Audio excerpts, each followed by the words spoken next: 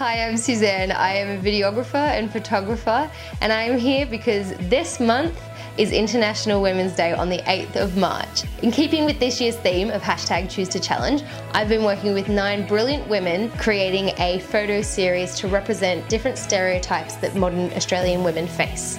Alongside this photo series, we've recorded a conversation on each of these topics to help create a dialogue around them for International Women's Day. You're going to get one a day until the 9th of March, so stay tuned.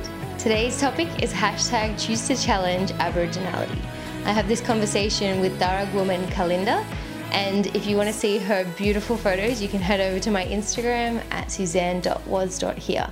Get into the conversation. Hi, today we are talking about Aboriginality, and I have the wonderful... Hi, my name's Callie. I am a Darug woman from Western Sydney. The Indigenous part of me is a huge part of who I am, and I hopefully have some time to talk about that today. Yes, of course, of course. Thank you so much for coming, and I'm really excited just from our little offline conversation that we had. I think it's going to be really interesting, and I'm so excited to hear more of your stories. So I guess where I want to start as a non-Aboriginal woman is I would love to hear from you what you feel like specifically are the issues for Aboriginal women in a modern Australian world. Yeah. I guess thinking about going back to the way that my ancestors used to live, there's been such a change from these set traditional guidelines and jobs and things like that. These days, obviously, we don't have the ability, or a lot of us don't have the ability to live the way that our ancestors used to. So I feel like there is a part of all of us that is sort of trying to get back to that. And I feel like that's one of the issues that we're facing is obviously the threat to the way that we live, the way that we used to live, in terms of being a woman. I mean, every Aboriginal person with darker skin has the issue of police violence and things like that, but being a woman, I feel like there's more things that you need to look out for, not just cops, but like docs and things like that. Right. Yeah. There's so many stereotypes that come with being an Indigenous woman that it's just a minefield to go through every day. So around this concept of people talking about the stolen generation as if it's a past thing. Yeah. Well, a great example of that, my grandmother, she was never taken from her family. So she grew up in the bush with her dad, her mum, and her 3 or 4 siblings. And when she was about 5, her dad passed away.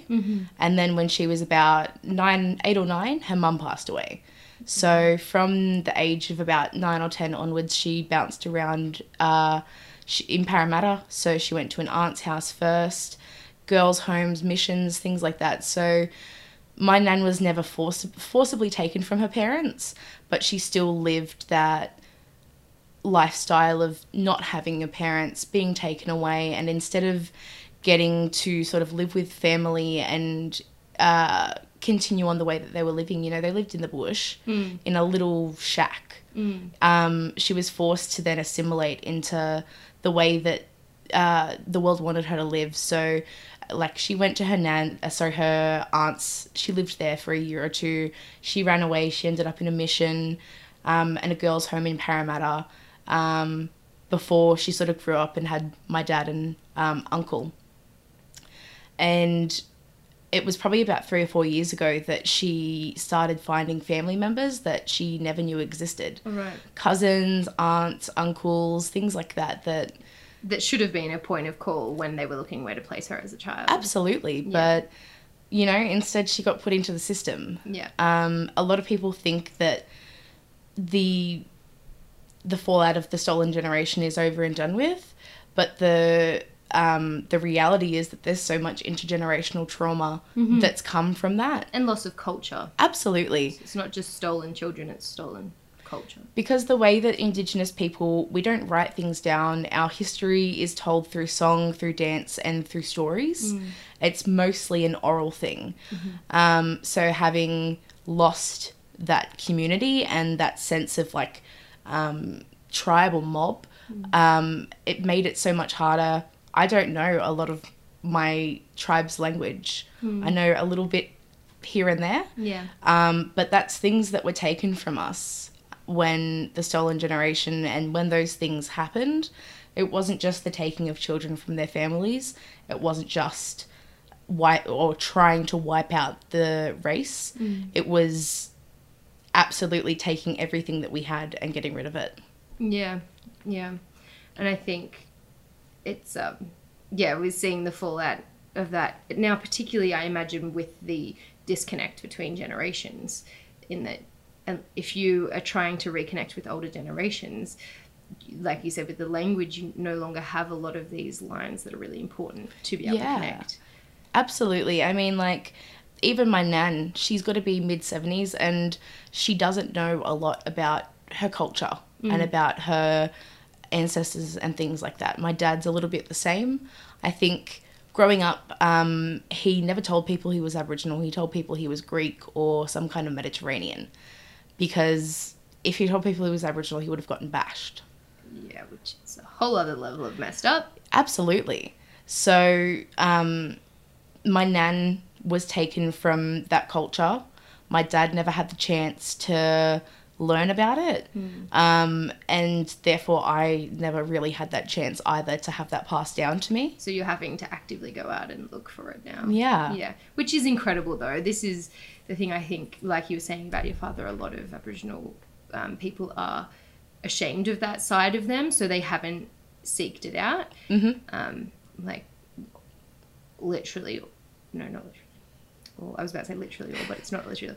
Most of the Aboriginal people that I know, it was something that I found out about them years into knowing them, and when I encouraged them to get involved in that side of their culture, they weren't interested. They were embarrassed, which is awful, absolutely awful. But that's because of what white Australia has taught them. Absolutely.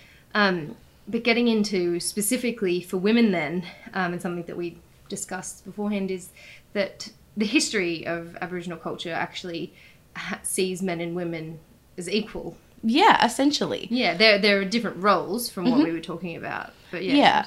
Women were in charge mostly of cooking and looking after the children, whereas the men's job was hunting. Women still gathered. That's what the Coolamons are for. So they're like a half sort of shell. I brought one along today. But yeah, they would use those to gather berries and vegetables and things like that when the men were off hunting for the meat. So they were still like tasked with an important thing. It was still getting food for the mob. Still equal respect. Exactly. Yeah. But it was just a little bit less strenuous. Yeah. It was more looking, finding, picking, and detail work. Because I think that they found that the men had a little bit more strength. It was easier for them to go and hunt for the bigger animals, and easier for the women to stay back at camp, look after the children, and sort of do the more detail-oriented things. Yeah. But it wasn't like they were seen as lesser for doing those things. No. They were still appreciated, and they were still acknowledged for doing those things. It wasn't like, you're a woman, you're weaker, you stay here. Yeah. It was, this is the structure of our culture that works for us. Yeah. Absolutely. Yeah. And then enter white man and all of our crap that we bring along. And then this is changed entirely, and the structure and the power dynamic and the equality that was once there. Not only in Aboriginal culture are you having to try to build that as a woman, but you're also dealing with the loss of the fact that your culture previously had it already. Absolutely. Yeah. Yeah, so, I mean, within mob and within family, I think it's a lot easier to be confident and comfortable as an Aboriginal woman. But then in the world, there's, like you were saying, there's what the white people brought, that sort of segregation between the genders, the fact that women are more suited to cooking and cleaning, which, I mean, you look at Indigenous cultures, it was the same, but it wasn't as looked down upon. Whereas once they started to try and assimilate the Indigenous people, they were having women do cooking and cleaning and things like that that were what they were doing before, but it was viewed as a lot more menial. It wasn't as, equalized within the society. Yeah. So the perceived value of Aboriginal people generally was reduced ridiculously, but even more so as a woman. That's right. Yeah. Like, you think about it, and white people, well, in that time frame, white men. Yes, I know that you're not saying that. We're talking historically here, and we'll get to today. But in that time frame, like, the men saw women as fragile and weak. Indigenous men didn't see Indigenous women as fragile and weak. It was that idea that was brought across and then sort of drilled into us. Yes, yeah. And then today, how do you see that dynamic? Like you were saying that it's easier to feel when you're within your own mob to feel comfortable and equal, but it's when you're outside of that. So do you feel like that's been maintained within Aboriginal culture? Yeah, I mean, like, one of the biggest things that was that made me uncomfortable when I was younger was the fact that obviously I have lighter skin. And in primary school and in high school, a lot of people would say, "Oh, you're Aboriginal, you don't look Aboriginal." Oh, no. Oh, no. That's my favourite thing. But you know what? For people who don't, I mean, I've tried to explain, because it's easier for me to have that conversation as privileged as a white person, because people aren't going to get as confrontational about it to me. So I've tried to explain to as many people as possible why it's an issue to say that. Yeah. But while you've got the mic, why is it an issue to say that? Why is it an issue to tell someone they don't look Aboriginal? Because if we go back to when the white people first arrived in Australia, their plan was to breed us out. They wanted to get rid of all Aboriginal people. Yeah. So obviously the way they did that was they tried to breed us out. And by doing that, they diluted the blood within us. Yes. So as an Indigenous person in the 21st century, it's not something that any self-respecting Indigenous person cares about. The phrase, it's still tea no matter how much milk is in it. Oh, I love that. Yeah. I've heard that. Like, I went to school with people who are redhead and freckles and still identified as Indigenous. Yes. And, it's not about the colour of your skin. It's about the way that you feel about your culture. Yes. And importantly, because the colour wasn't something that was given up by choice. It was something that was taken away. From us, that's right. Yeah. I mean, I would love to be. My whole childhood, I wished that I was darker so that people wouldn't say that to me. And I wished that I would fall in love with an Aboriginal man and have dark-skinned babies, because I didn't want my kids to have to go through the same issues that I went through. Yeah. But as I've gotten older, it's something that I've really worked on myself. Yeah. Because it would be hard having that identity split between how you feel and how you look on the outside. Absolutely. It was something that was so heavily influenced in my life from a young age. I went to NAIDOC every year with my family, and for a few years my sister and I actually performed in the smoking ceremony. Yeah. So we would play the clapsticks, and another guy would play the didgeridoo. I mean, it's such a huge part of who I am. Yeah. That when someone looks at me and says, "Oh, you don't look Aboriginal," it's such an invalidating thing. Oh my gosh. Yeah. You can't, in modern day, you can't look at someone and tell whether they're Absolutely. Aboriginal. Like, and that's, a term that we use in the black community is black, BLAK, because I'm a black woman. Yeah. I don't have dark skin, but I'm a black woman. Yep. So then, as far as stereotypes, what kind of stereotypes do you encounter that for Aboriginal women? I guess, without trying to sound derogatory, a lot of people these days have two ideas of Indigenous people. It's either they live out in the bush and they're traditional, or they're dole bludgers. Joe. It's one or the other, really. Yep. So I feel like when I meet people and I tell them I'm Indigenous, they immediately try to pigeonhole me into one of those things. Which of these do you fit into? And there's nothing in between. That's right. You're right. You either live in the desert, in the outback, or you live in Mount Druitt and you just smoke cones all day, you know? Yeah. But that's not who I am. It's not realistic. I'm neither of those people, and Indigenous people don't have to be either of those people to be valid. So yeah, that's the biggest thing, is trying to take yourself out of that pigeonhole. Just because I'm an Indigenous person doesn't mean that I'm any of the things you assume. Yes. You know? Yeah. And I guess something that we touched on earlier was about the assumptions that around education.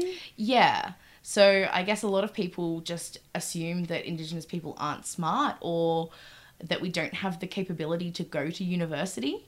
The capability by means or by like intellect? I guess a little bit of both.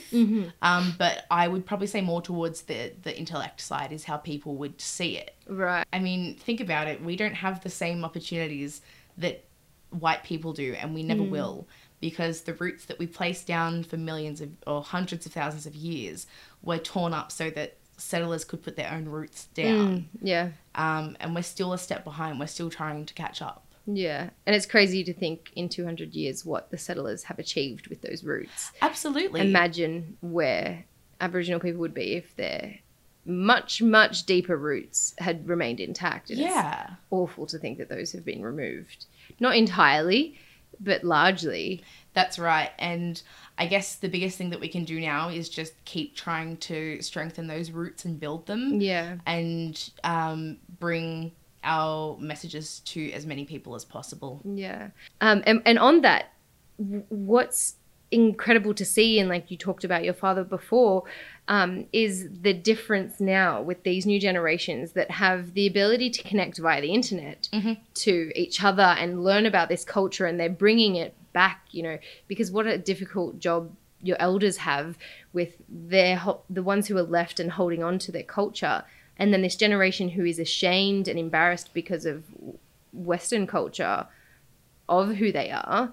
And now this new generation that's coming in and changing this, which is so incredible to see. Yeah. I mean, there's so many great, like, fantastic content creators on the internet at the moment that are spreading just great information for Indigenous culture. Yeah. One of my absolute favorite creators at the moment is Meisa on TikTok. Okay. Meissa. Okay. She is fantastic.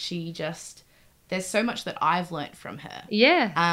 And there's so much that I'm still learning through these TikTok creators and just creators in general. Yeah. And that you don't have to be an academic that goes out and studies, you know, very traditional tribes to be aware of this culture, that now you have something as light as TikTok learn and re-engage is brilliant.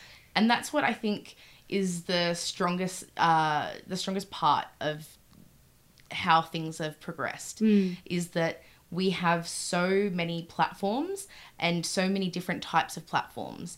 You know, if you like long form information, you can go to YouTube. If you like short form information, you have TikTok or Instagram Reels. There's so many different ways today for us to share our voice and our story that there's no excuse not to listen to us. Yeah. It's so exciting. It is. I love it. Yeah. So then I guess a very recent situation that specifically impacts Indigenous women is around the birthing trees. So what, maybe for if in case you missed it, how would you explain this issue? The birthing trees. So this is my biggest issue, is that people, as in white people, are pulling science out to try and discredit the claims. Right.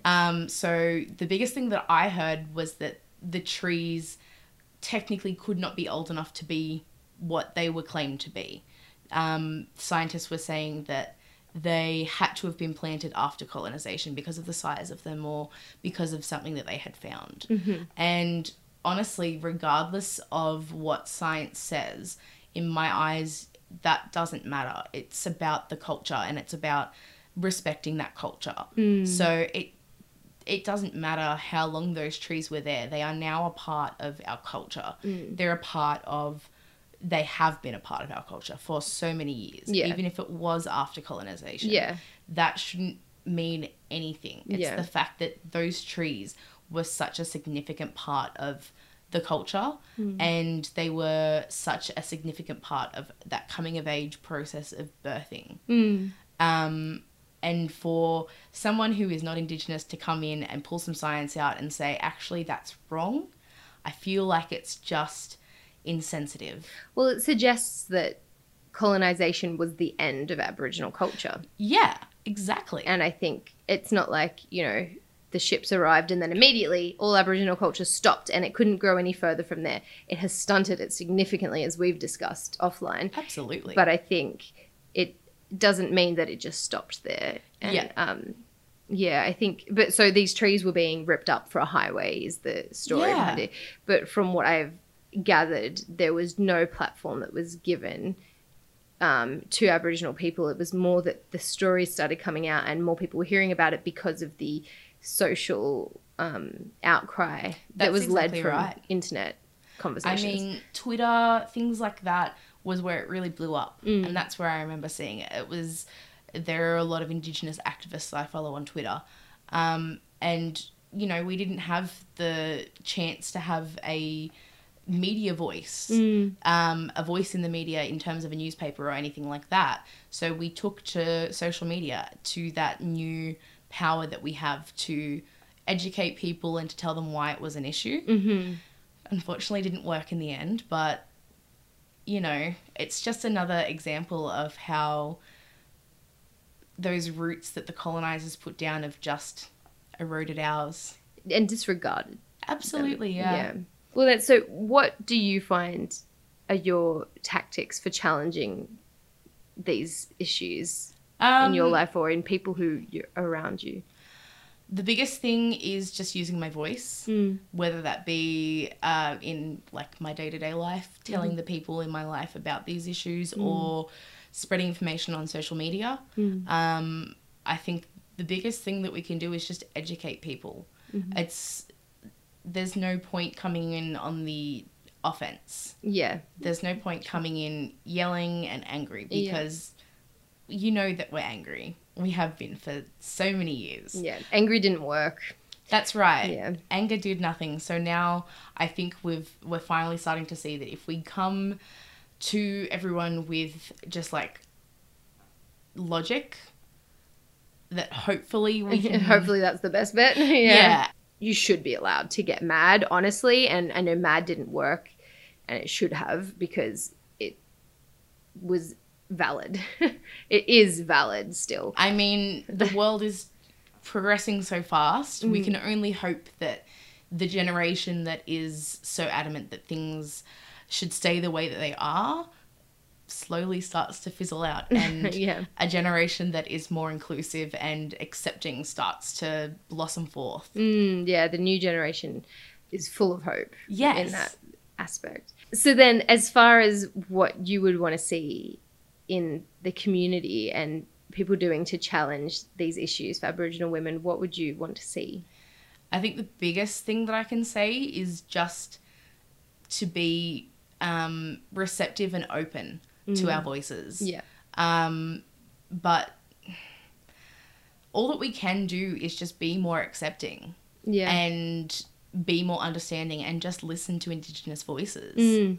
Because I think for so long we've listened to white voices and what they think is best for us. But it's time for people to start listening to our voices. Yeah. And I think this is something that we touched on with leadership as well. Just because a woman doesn't want to be a leader doesn't mean she's not a feminist. She doesn't have to do that for herself. And I think if, as part of your cultural structure, any Aboriginal woman wants to have that structure of a specific role for men and a specific role for women, then that's not unfeminist either. Absolutely like not. They shouldn't be forced into that, no, for certain. But I think there is this idea that what it is to be a good or a bad feminist, and it's just a stick that women will beat with either end. Absolutely. I mean, we did touch on briefly before as well the fact that women aren't supposed to play didgeridoos. And some people may think that that's sexist, that the law is that women are not to play didgeridoo. But looking at the cultural reasons for it, Dreamtime stories and beliefs led to the fact that if a woman was to play the didgeridoo, she'd become infertile. So it's not something that's like, you're a woman, so you're not qualified to play this instrument. It's, we just want to keep you safe and protect you and make sure that like you can carry along future children. Yeah. It's less about punishing and more about protection. Yeah. Yeah, and not protection from men in withholding this from you, but from all Aboriginal people. Yeah, absolutely. Yeah, yeah. And I mean, of course, now people probably don't necessarily think that, you know, playing a didgeridoo will make you infertile. Yeah. But it is again, holding on to the culture that, I mean, so much of which has been destroyed, and these parts are important. Mm-hmm. Yeah. There's not really anything that makes an Aboriginal woman's struggles different to a white woman's in terms of like being female. Yeah. We still face all of the same issues. Yeah. You know? But yeah, I feel like the issues that we face are more around culture and less around gender. Although when colonization came to Australia, women had so much more equality with men in Indigenous communities, and they lost that. Yeah. They spent, obviously, years being the ones at home doing all of the work, looking after the kids, cooking, cleaning, while the husbands were out working. So I guess for a long time, our culture and our beliefs and the way that we lived was so challenged that now it's... I guess now these days we're more trying to get back to that point that we were. Yeah, for years there was value in that work. Yeah. And with the introduction of Western culture, now this thing that women for thousands of years were brilliant at and did incredibly and it should of course be, I don't know why it's not of a huge value. Yeah. Was completely devalued. Yeah. Yeah. And I think what prompted that loss of value for women was Western society. Because Indigenous men valued what their women did, but Western society didn't. And tried to unteach that to exactly. Indigenous men, yeah. All that intergenerational trauma. And yeah, today we're still trying to, you know, Indigenous people are trying to get that foot forward to where white people are, and Indigenous women are just trying to get those 2 further steps. Yeah. You know? Yeah. So how do you and your community, do you think, challenge the issues for women? Well, Indigenous women are expect in their communities to be treated as equals. It's something that we have always had. So I guess what we're challenging is typical Western society and that idea that what women do isn't valuable. Yeah. And isn't worth equal status. Yeah, the idea that women aren't equal doesn't play with Indigenous culture. Absolutely. Right. Yeah. So all of Indigenous culture chooses to challenge. That's right. That's how we were always treated in our culture. Yeah. So we're bringing it back. Yes. To Western culture. Yes, bring it back. We've got so much we can learn from you guys. And it's a topic that has kind of, the tradition has come up, the culture has come up a lot in a lot of the other topics in leadership, and particularly in age as well, because women are disregarded and discarded in society as they age, but Aboriginal culture really values absolutely age. In Indigenous culture, the way that we tell our history and our culture is orally, and the way to learn those stories is to be alive. So elders are treated as wise and knowledgeable, because they are. That's exactly right. Yeah. They're not thrown away just because they're a little bit older and frail. No, yeah. They're revered and they're loved and worshipped in a way for their knowledge. I think that's entirely accurate.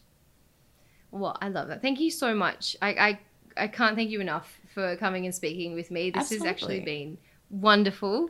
And yeah, we're gonna bring it back. We're bringing the empowerment back to white culture. Yes. Okay, good.